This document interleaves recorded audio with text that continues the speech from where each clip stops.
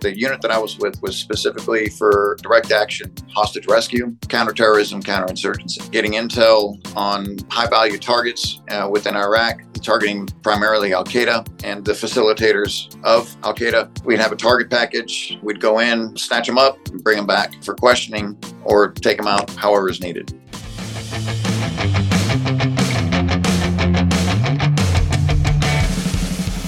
I explained a little bit why I wanted to talk to you, and I think it's pretty obvious because your CV kind of speaks for itself. It's rare to meet people who are really elite in martial arts, and it's rare to meet people who are really elite in the military. So someone who's both, like you, is even rarer still. So if you don't mind taking you back to when you started, because you enlisted in the US Army in 95, is that right? Correct. So what age were you then? So I joined in 19. So I was actually raised overseas until I was 18. I spent a year kind of traveling around the U.S. because I never lived here. So I got to spend about a year traveling around, and then decided to join the Army at 19 and was a lightweight vehicle mechanic starting out. I'm stationed at Fort Hood in Texas. That's how I ended up here. And at what stage in your Army career did it become clear that you had maybe what it took to get as far as the Special Forces? I think the day I graduated. The day you graduated, as in, what does that mean? Graduated from one step from the... No. That's the thing, is that there's so many different variables within the Q course that are out of your control. Injury is the big thing. So you could be a complete stud and be flying along, and then, injury will take you out. That was my biggest fear. I didn't really have any other doubts at that time, but my confidence did grow after I made the first part, which was selection. So Special Forces Assessment and Selection is the very first part, and that's basically to weed everybody out so you qualify for the qualification course. So once I finished selection, there was a surge of confidence, like, okay, I can do this, but I wasn't confident enough to, I don't want to count my eggs before they've hatched. So I always kind of kept that in reserve, kind of like, I got it, but I need to keep my head focused because there's a lot coming up. And what do you need to have got to that stage? Because you talk about selection, and it sounds like you got to that pretty easy. What attributes do you need at that point? Honestly, it's a mental game. I remember there was a guy there, Michael Sands, I believe, and he was just a freaking anomaly. The guy was about 115 kilos. I mean, just ripped, but he was running like 6-minute miles. I mean, on the ruck, it didn't even look like he was carrying anything. About 2 weeks in, I see him, in the little area that they have for people that quit. And I've seen people that were much, much better physically quit the course. And I also remember one of the guys that I went through, forgot his name now. This was like 20 years ago, but he was a little guy, maybe about 5'7", 150 pounds, and he had broken several bones in one foot and a couple in the other. Had some knee issues, and I remember seeing in the sand like a step and a drag mark, and he just trucked. I mean, he wasn't the fastest, but he did finish all the way through. The mental aspect of it is about 70%, if not more. So you have that will to complete it. It's going to go a lot more than your physical attributes. But presumably there's a kind of base level of physical athleticism that you need, right? Absolutely, yes. But going in, you kind of already knew that you had that. Yes. And then it's the stuff they throw at you later. So what makes people break then? If it's 70% mental, what is it that's making people break? It's not one event. And that's the hard thing to kind of wrap your mind around. It's one event after another, after another, after another, after another, after another. And it doesn't seem to end. And the way they design it is intended like that. So you had these guys that were mentally and physically ready, but once the physical aspect hit them, they crumbled mentally. And you could physically see that. You could see that they were defeated before they even started the next event.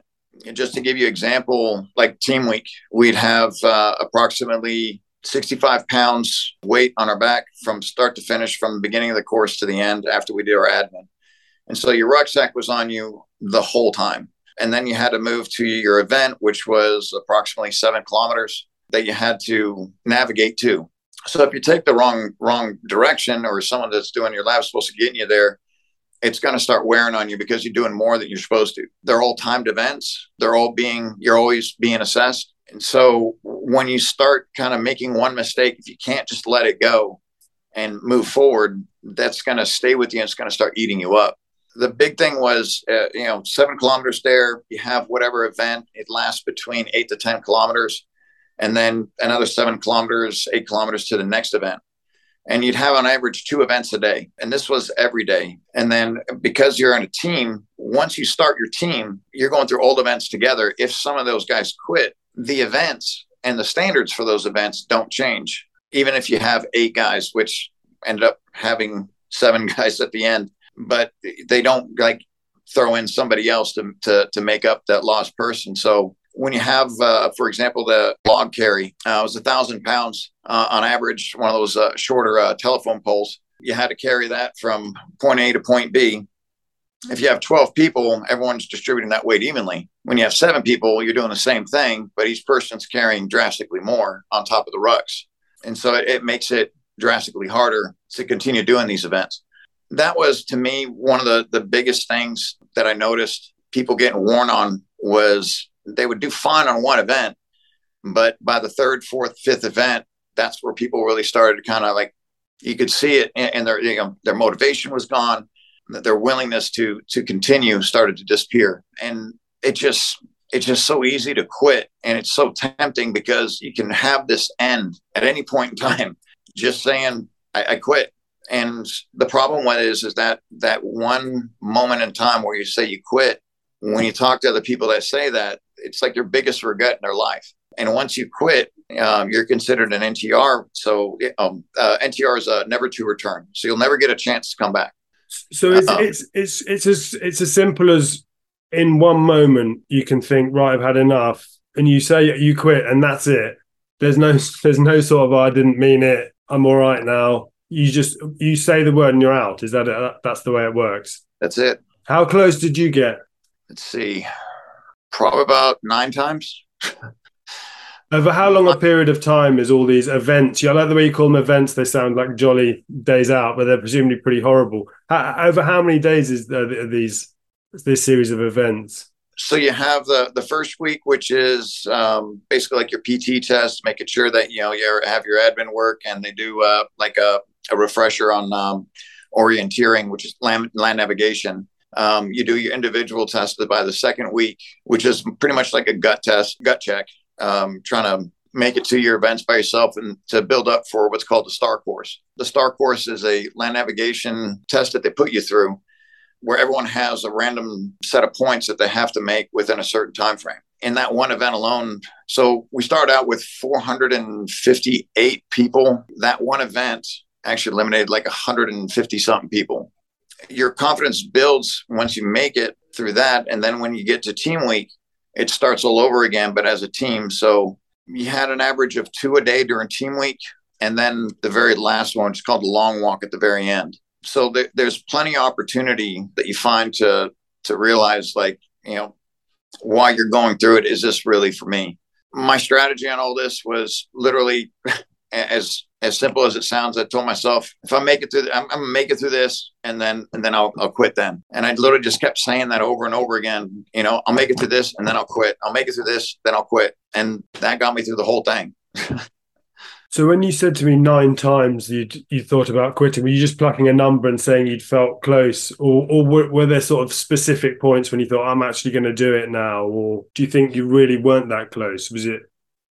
I was going to let my body pretty much dictate if I was or not. As long as my legs were moving and I was going the right direction, my whole intent was, if I break down, then that's the end of it. If I make it through, I'll reevaluate from there.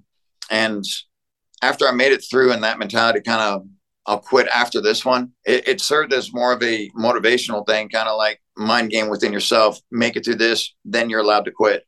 It was more of a mental challenge than anything else, because once I actually did that the first and second time, I realized I can keep this mentality and keep pushing through. And then once I get done with it and I look back, I'm like, hey, I'm actually good. All right, I don't need to quit, and just move over to the next one. So it's like a technique you've taught yourself on the hoof to get yourself through and stuck with it. And so Exactly. you said earlier, so graduation, that's when you get your Green Beret, is it then?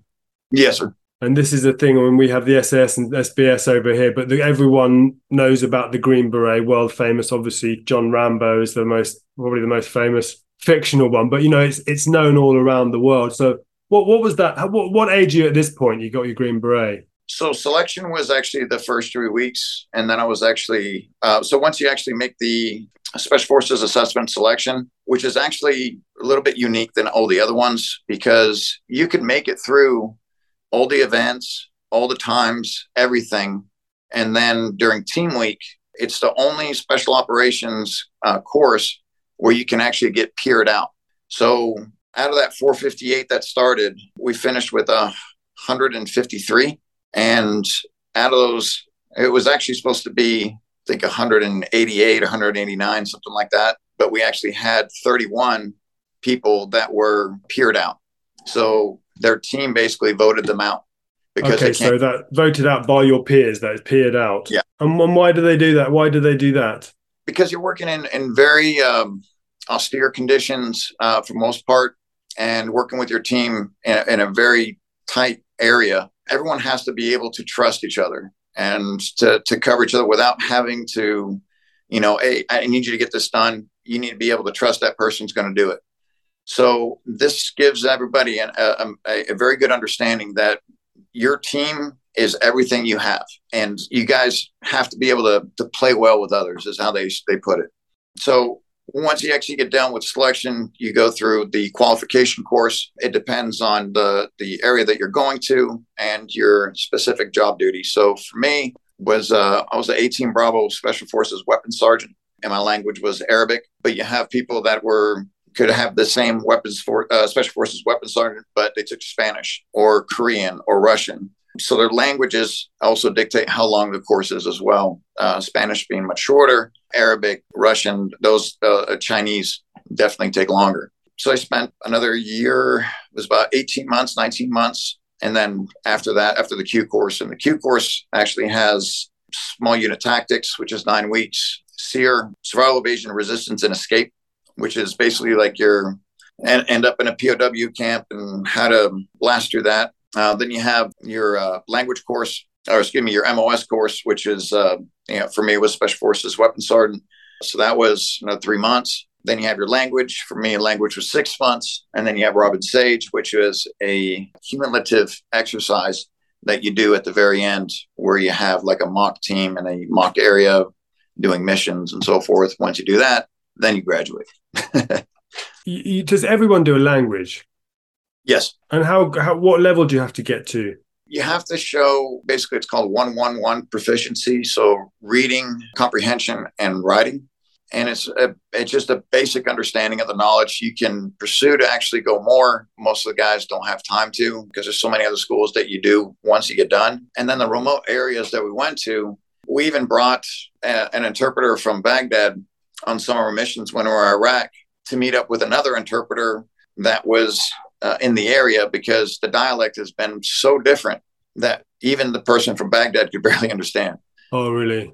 It was one of those things where you do need to have it so you have a basic comprehension, but we do have an interpreter to make sure that, we don't, miss anything and it doesn't get lost in translation. But they give you a functional level so you can use it in the field.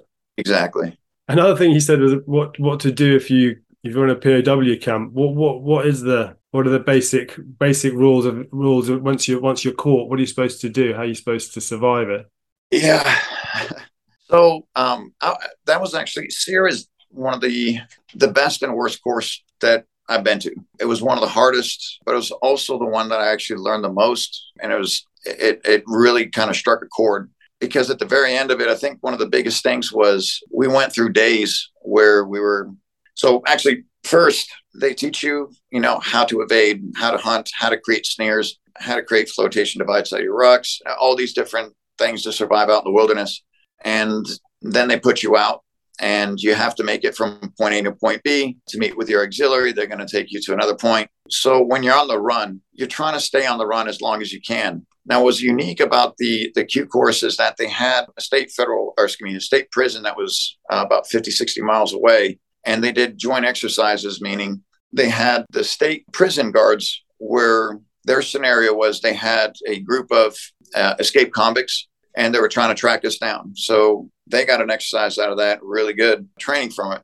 And our mission was we're behind enemy lines. We have to make it past this point to be able to survive. And so they had helicopters, they had dog teams, they had search parties. And this way you actually can utilize everything that you were taught the week prior. But at the end, everybody gets caught. That's the whole point of it. But you're trying to stay out there as long as you can. Now, once you get to the POW camp, they do everything from sleep deprivation. You've been on the run for 5 days anyway, so you're pretty much, haven't eaten. And when I went through was in February. It was just stupid cold. It was ice everywhere, and they just give you scrubs and the boots that you have without the laces or the insoles. So from the time you're there, you're always cold. You're always miserable. They're always keeping you up. They always have playing on the microphone, babies crying, a little girl screaming, oh, daddy, I want you home. Signs everywhere, work to live to work. So they really play it off really well. It's a really good program. And you really get immersed into this whole thing, especially when you haven't slept in, 4 or 5 days or the sleep that you have is in a concrete box that's, 3 feet by 3 feet. So it's enough to where you can bend over and stretch your legs, but you can never stand up. And the floor is freezing. So you never really get to sleep. And in the middle of the time of that, they're pulling you out, they're interrogating you, having you do rake sand, just, things to just keep you monotonous, constantly working.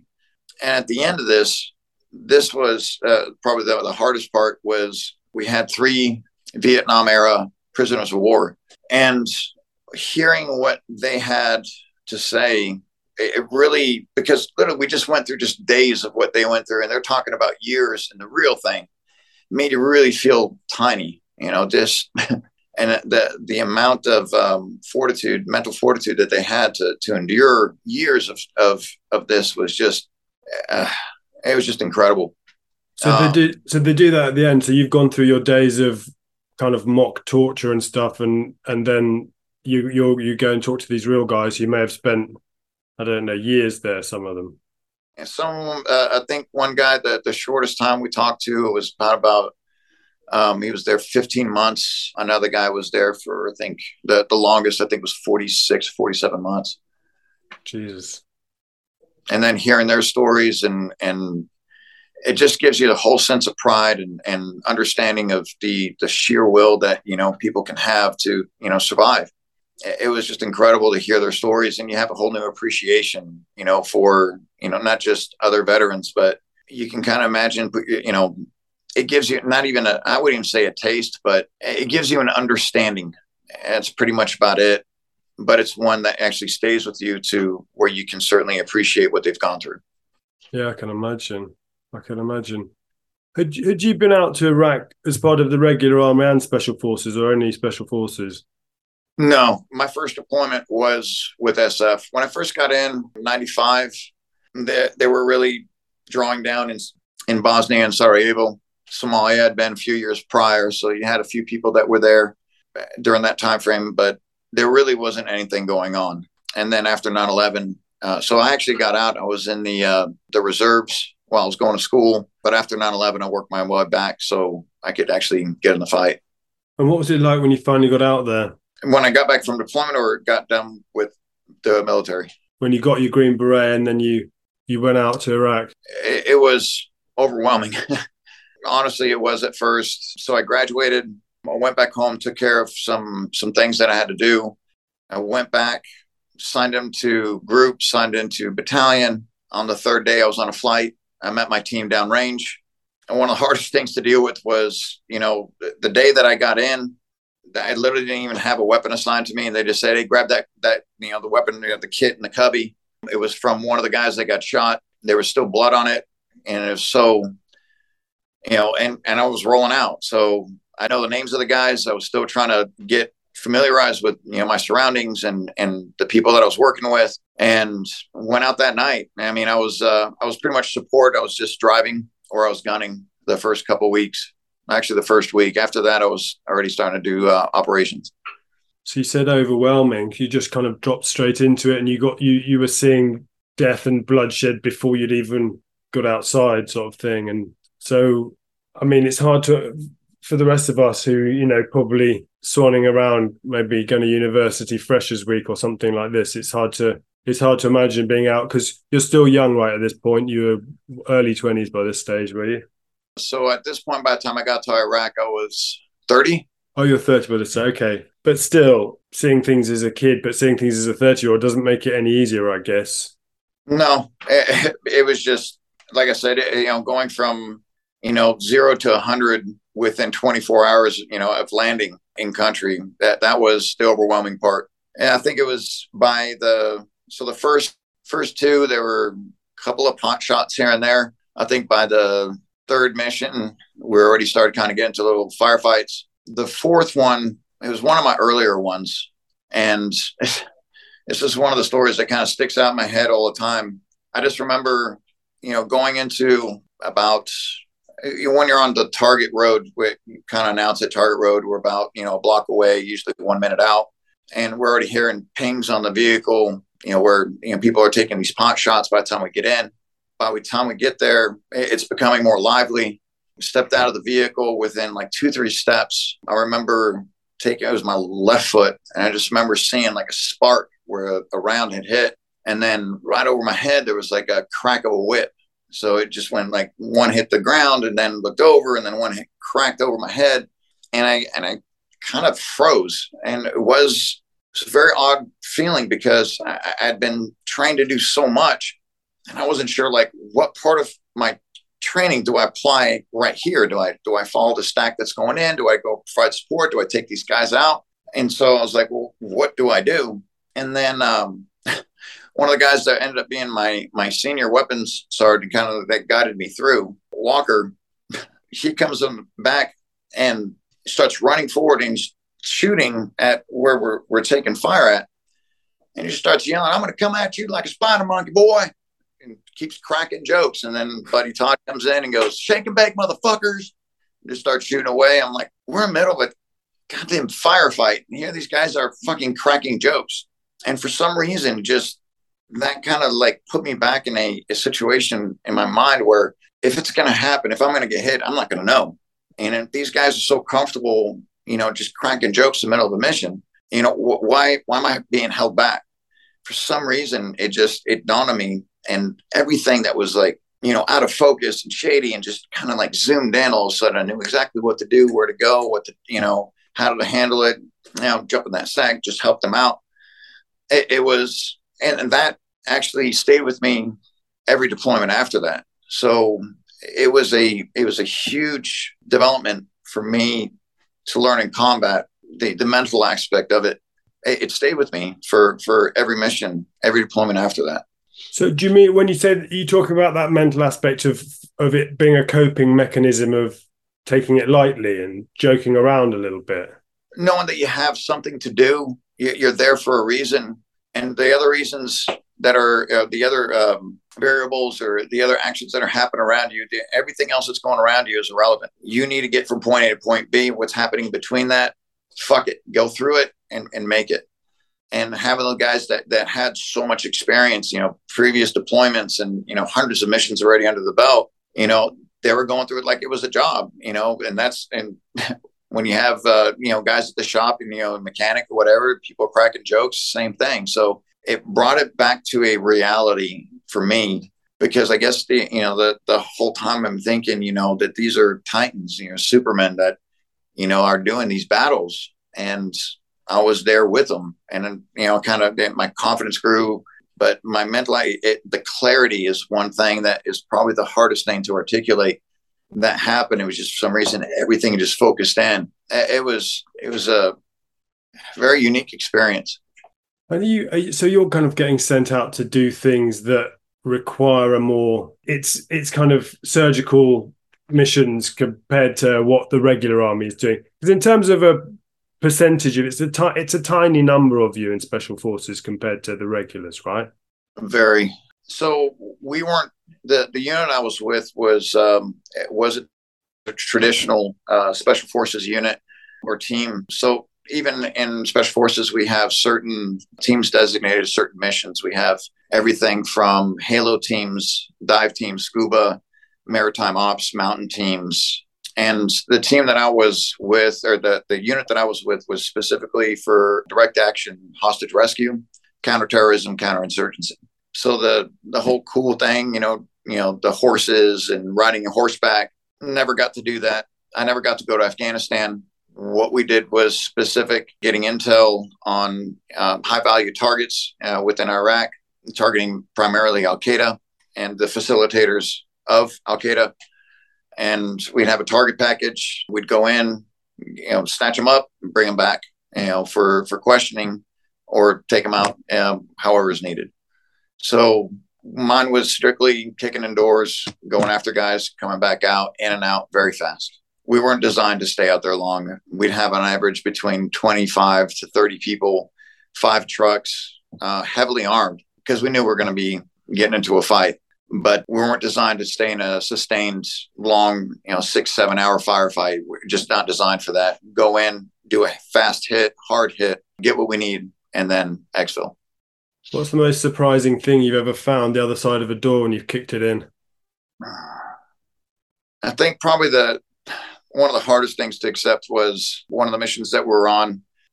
We had tracked him down to the second floor, and he was using his family as a shield, hiding behind them. So we had a woman and then 3 kids on the bed, and he was hiding behind them.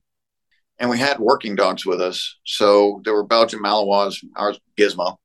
I think that was also one of the most amazing things too, is realizing how smart those dogs were. Because the instant fear that I had was that dog being released and then going after the first ones nearby, which would have been the women and children. And I was scared to death about that because they were in fear. But that dog literally just leaped right over the bed and right to the guy that was holding the weapon. But it was one of those things where it was heart dropping, because it just seemed like it was going to be like a really bad scenario. But luckily, it actually turned out to be great. And come find out that person actually was just acting to be, they basically had, one of the actions that they do a lot was they'd go in, they'd actually take over the house and say, either they would kick out the person if they're lucky, or they just kill them, say, I'm your husband, one comes ask, I'm the father, blah, blah, blah. So they could systematically place themselves in different positions within the community without people really realizing it. So come to find out, this was one of those situations. So it was actually a double surprise. So it kind of worked out in our favor. How long do you spend with the dogs? So they're trained to not, can't really tell bad guys, but they go for the guy with a weapon, do they? I'm not a dog handler, but what I'd seen is, they're wicked smart, and they do go off of that. But I think when they were explaining is that when you have accelerated heart rate, there's hormones that get released in your body and the dogs can smell it. And I think that was the reason why I went after that person instead. Don't quote me on this. This is, like I said, from hearing in past conversations, 15 years ago, but they do know exactly who to go after. So that was the only thing that I need to actually do some research on that, because that was something that was really unexpected. That's amazing. I've seen some videos of those dogs. What do you call them? Belgian Malinois, are they? Incredible what they can do. Because they're not the biggest, are they? But they have and they're wicked smart, and they live for it. They love that. You can't wait to release them in the house. Yeah, awesome. So you joined up for the army at 19, and then special forces in Iraq at 30. But your martial arts, it must have started when you were a kid, before the army, or? Actually started while I was in the army. It was the first time I could actually spend some time to go and research and test out different types.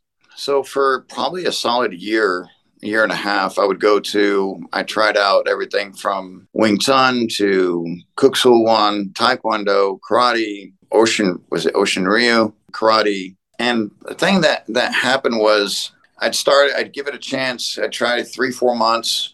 And then anytime we were doing sparring, at the time I was also about 145 pounds. So I was really skinny. And someone that would outweigh me, just sheer athleticism and power, would beat me hands down. So I went from one to another until I actually found a place that was doing Brazilian ground fighting. And there was a guy that was there that was smaller than me, a little bit shorter. And I was thinking to myself, finally someone smaller than me. I can finally beat up on somebody, you know? And I meant that as a sense where I'm not going to be the tool, you know, that I always constantly was. So I started in his guard and he caught me in an armbar. I was like, all right, I got this. And tried again, got me again. I was like, so I had to ask him, I'm like, listen, how did you do that? And he's like, well, don't really know. I've only been here 2 weeks. So he tapped me out like 4 times in one round, and smaller than me, and only been there for 2 weeks. That's it. So that was my moment where this is going to be it for me. So I started at Fort Hood at a rinky-dink place, not very legitimate, but that got me started. And then I started trying to, expand. So while I was on active duty, I continued going. I got off active duty. I was going to school, not only continue training, but I decided to leave the school I was at and transfer from Southwest Texas State University, University of Texas at Arlington, which is about 6 hours north, just so I could train with Carlos Machado. So I literally moved my whole life so I could actually train. And I stayed with him and continued training until I left back to North Carolina for Special Forces in 2004. And 2004 is when you got your black belt, right? Yes. First Brazilian Jiu-Jitsu black belt in the Special Forces, is that right? Yep. This question's come up a lot since talking to military guys. I think people kind of assume that they all do a lot of martial arts already, but it sounds like you were teaching them Brazilian Jiu-Jitsu, right? Is that how? Because you ended up teaching a lot of different things in Special Forces, but a lot of it was martial arts based. Is that right? Yes. So prior to you being there and being an elite Jiu-Jitsu practitioner, what was the martial arts training? Was it kind of rifle butts and bayonets and sort of last ditch? It was I've not put it well, but No. You put it perfectly well. And it had to do with, it's a little bit archaic, a lot of like grab the groin, twist, pull, stomp on the toes type. It was just very dated and no one really took it seriously. This was around the same time frame, the very early days that the MACP program came out, which is Modern Army Combatives program. And I believe that there could have been like a great program. The problem with it is that they watered it so down to make it fit within the program of the Army. It just got diluted so much that within a few years it just went away. And let me rephrase that. It didn't go away. It's still being taught, but the legitimacy of it was kind of lost. Basically, they were teaching arm bars in 3 moves: grab the arm, put your leg around, and extend your hips. And I think the worst part of it is the way they actually had the level certification. The way it was pitched was, by the time you're MACP level 4, you're like a blue belt, which is completely untrue. But it was pitched that way. So they would have, for example, combatives level 1. I believe it was like 1 week or 2 weeks, something like that. And once you actually get your level 1, that qualified you to do level 2. Once you did level 2, you're qualified to teach level 1. So it's not even a white belt. It's somebody who had 2 weeks of training that's now training you. So by the 3rd and 4th, they're teaching you more how to organize tournaments and, how to, hold these programs within your unit and to schedule time with the gym. So the aspect of training and repetition and staying consistent was lost. There wasn't any emphasis that this is a very perishable skill, that you have to stay on it. It has to be done on a regular basis, and people weren't treating it. So it kind of got lost, the efficiency of it. It then developed into what I designed was specifically for my unit. I came up with a program called SOCUC, Special Operations Close Quarters Combatives, but it didn't really incorporate all jiu-jitsu. It was literally about 20% jiu-jitsu, about 40% Muay Thai, and then manipulation of the weapon system and sling with your kit on, and how to maneuver off the ground so you can get back on your feet with kit on in a situation like that. So that one thing is kind of surprising to a lot of people, saying that I didn't put that much jiu-jitsu in it, because in a a combat situation, that should be your absolute last resort. You're always trying to get back to your weapon system, your primary, your secondary, your knife, and then the very last resort is bare hands. So what I taught was mainly, weapon retention, how to get your weapon back or not get it taken, how to take shots from like a guard position and to be able to stand back up, maneuvering on top, for example, having to pin somebody down while you can draw your weapon just in case someone's coming at you. So it's more scenarios like that than kind of sport related. That was just for my unit, though. That was toward around the same time that I was leaving, so I never got to really expand on it. So I guess it's two things. So it's, as a martial art, I guess it's, if you've been grabbed, in jiu-jitsu it's grappling based for anyone that doesn't know, but once you've been grabbed, something's already gone very wrong. So there's that. So it's weapon retention. But I guess there's the other aspect, which is it's good for you to do generally because all-round fitness, as you say, being able to get up from the floor. So I guess were you, when you're out with your unit, were you training them in what would look like a normal jiu-jitsu class to us, and then also if they wanted, but also adapting aspects for the combatants? Is that? So I was trying to get people involved in it was very much kind of like the 90s mentality of, trying to convince people, what jujitsu is and how efficient it was. So like you're going to be rolling around with other guys on the ground. It doesn't sound appealing. It doesn't sound, they'd rather learn how to punch and kick. But once, I got a couple of people hooked on it while I was in, and then that kind of started spreading around, and like, oh, you should try it out. And then once it came from a couple of people, one more person joined in. But it's a great way to learn a new skill set, to stay in shape and give you that mental mindset of trying to figure out different situations and what to do in different scenarios. And let's say worst case scenario, it gives you the ability to be able to figure out what you need to do to at least get back up on your feet. Right. So worst case scenario, how do you go from guard, push off the hips, do a technical stand up, and then you're back on your feet, ready to go. You can draw, but there's always benefit to it. And that's what I was, trying to pitch. But a lot of people, too wrapped up in Hollywood, they want the, 1, 2, you're done. Or one of the big things that was happening around then was the whole, what was that one? People were like pitching and trying to sell Krav Maga, like, I'll teach you how to do this once and you'll never forget it. It'll be instinct. The most utter bullshit was just coming out of the word book. But if you're a good salesman, you can pitch it and people will buy on it, right? And then they would say, oh, well, you're not doing it right if it fails. For anyone that's been in martial arts, longer than a year understands, that something to become natural takes thousands of repetitions, in the same situation repeatedly to understand all the variables that are actually included. I mean, if you punch straight, and then all of a sudden your target raises and you still punch straight, you're never going to hit your target, right? So you have to be able to adapt to different situations, different weight, different environments. And that's one thing that I really wanted to emphasize with my guys in the room. I'd throw in, some furniture, we actually had like padded furniture that we used at shoot houses that I really thought was really good for that. Because even for jiu-jitsu guys, you throw in a couch and a coffee table in an enclosed room where you don't have all the room to go. What are you going to do then? I always find that strange in jiu-jitsu when you're rolling and people come up against the wall and they're like, oh, hold on, we'll reset. And I think, well, yeah, fair enough if you want to make it like a competition, but the world has walls and stuff in it, doesn't it? So you shouldn't automatically want a sort of endless expanse to roll around in. I think people do forget that jiu-jitsu is a martial art sometimes.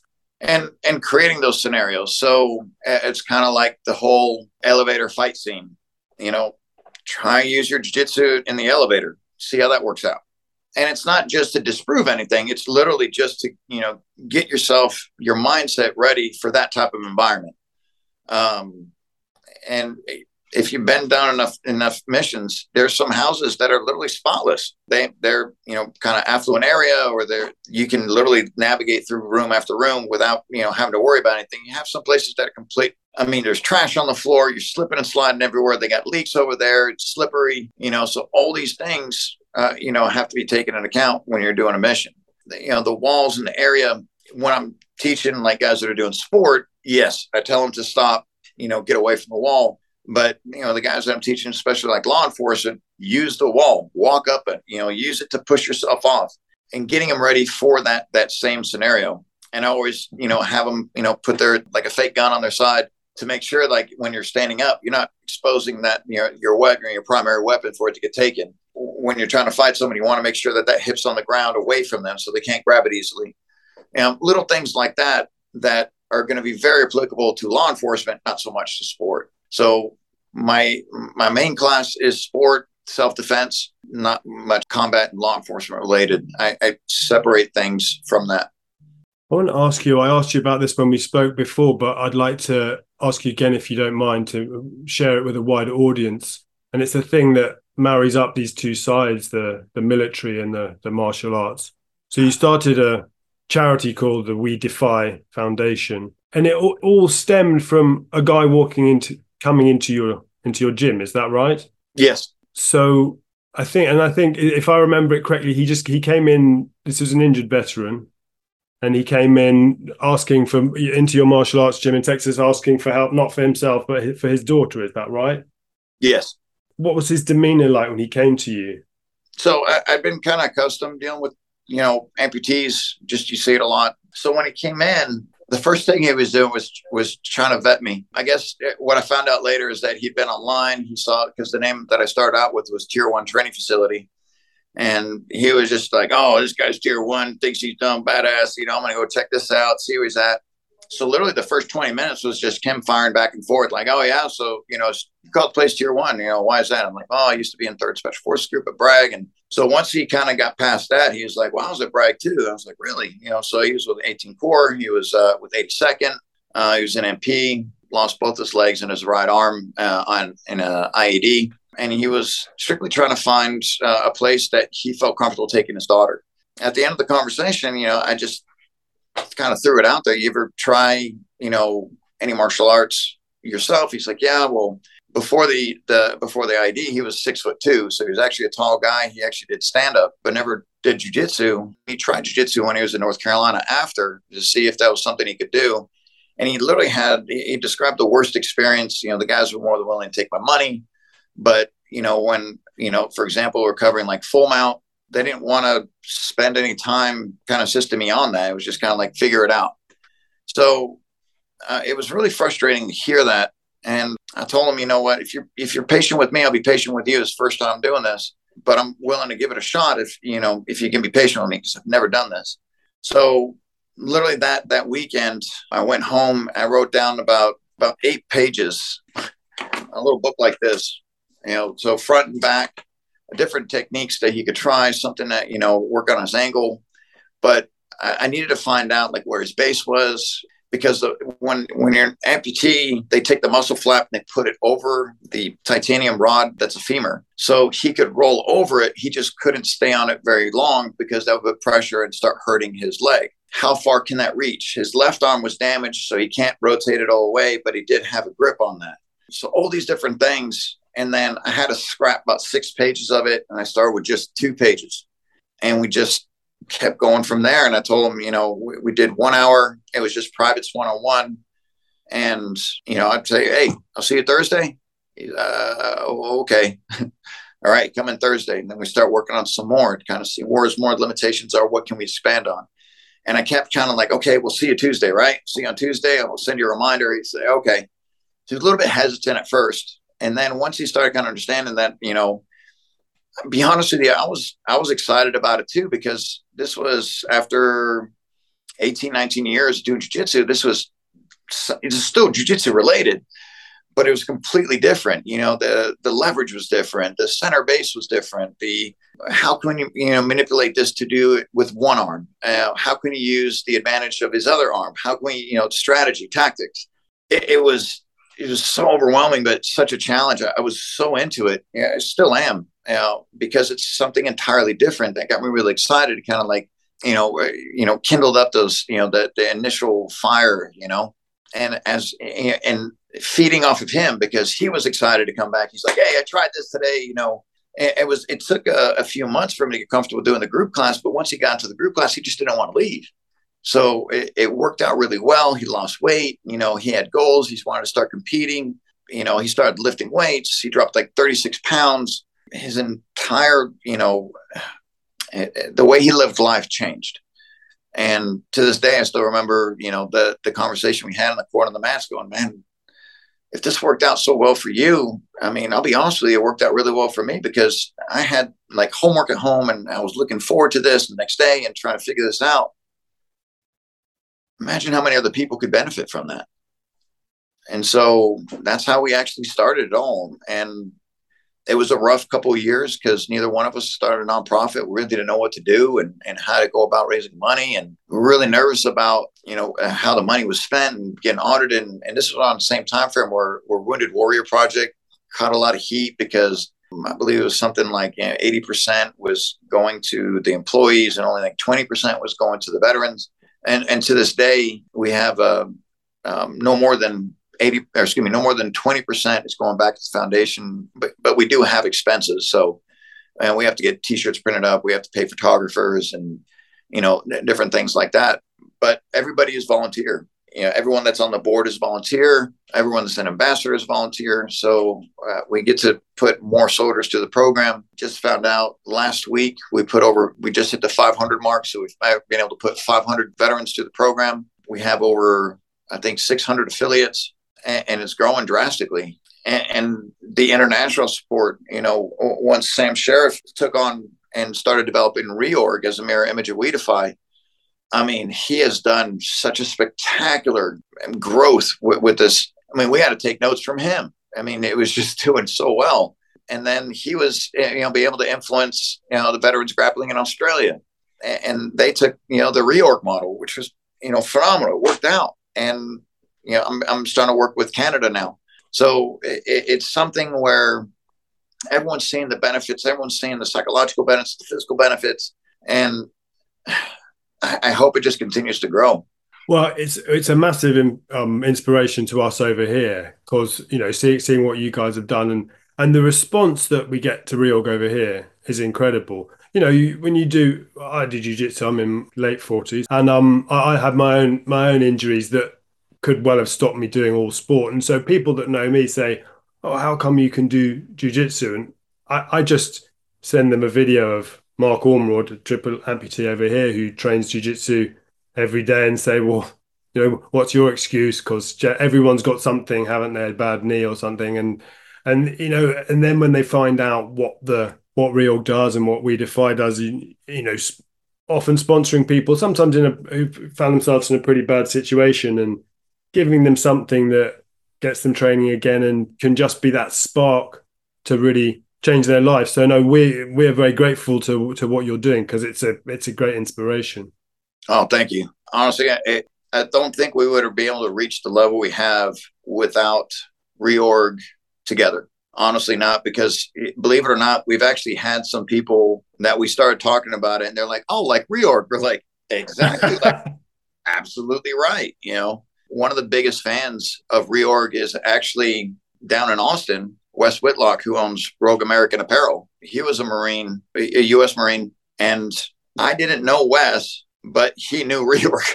Oh, wow, that's amazing. And that's where that came up. And he's like, and we had a group of the ambassadors come in, wanted to host him down in Austin. Everyone had a great time, but he's a big time supporter. He created some of the shirts, rash guards, but that's how big y'all have grown. And to be able to say, yeah, we're not directly related, we're indirectly related in a big way, but we have the same mission. And, so y'all's work is working over the ocean and it's phenomenal. So keep doing what y'all doing and it's going to blow up even more. Oh, amazing. Well, thanks so much. And Alan, thanks so much for your time. Thank you, sir. And for your patience. And we'll keep doing what we can over here and you keep doing what you can over there and we'll stay in touch. Absolutely. All the best. Thanks very much. All right, brother. Thank you, sir.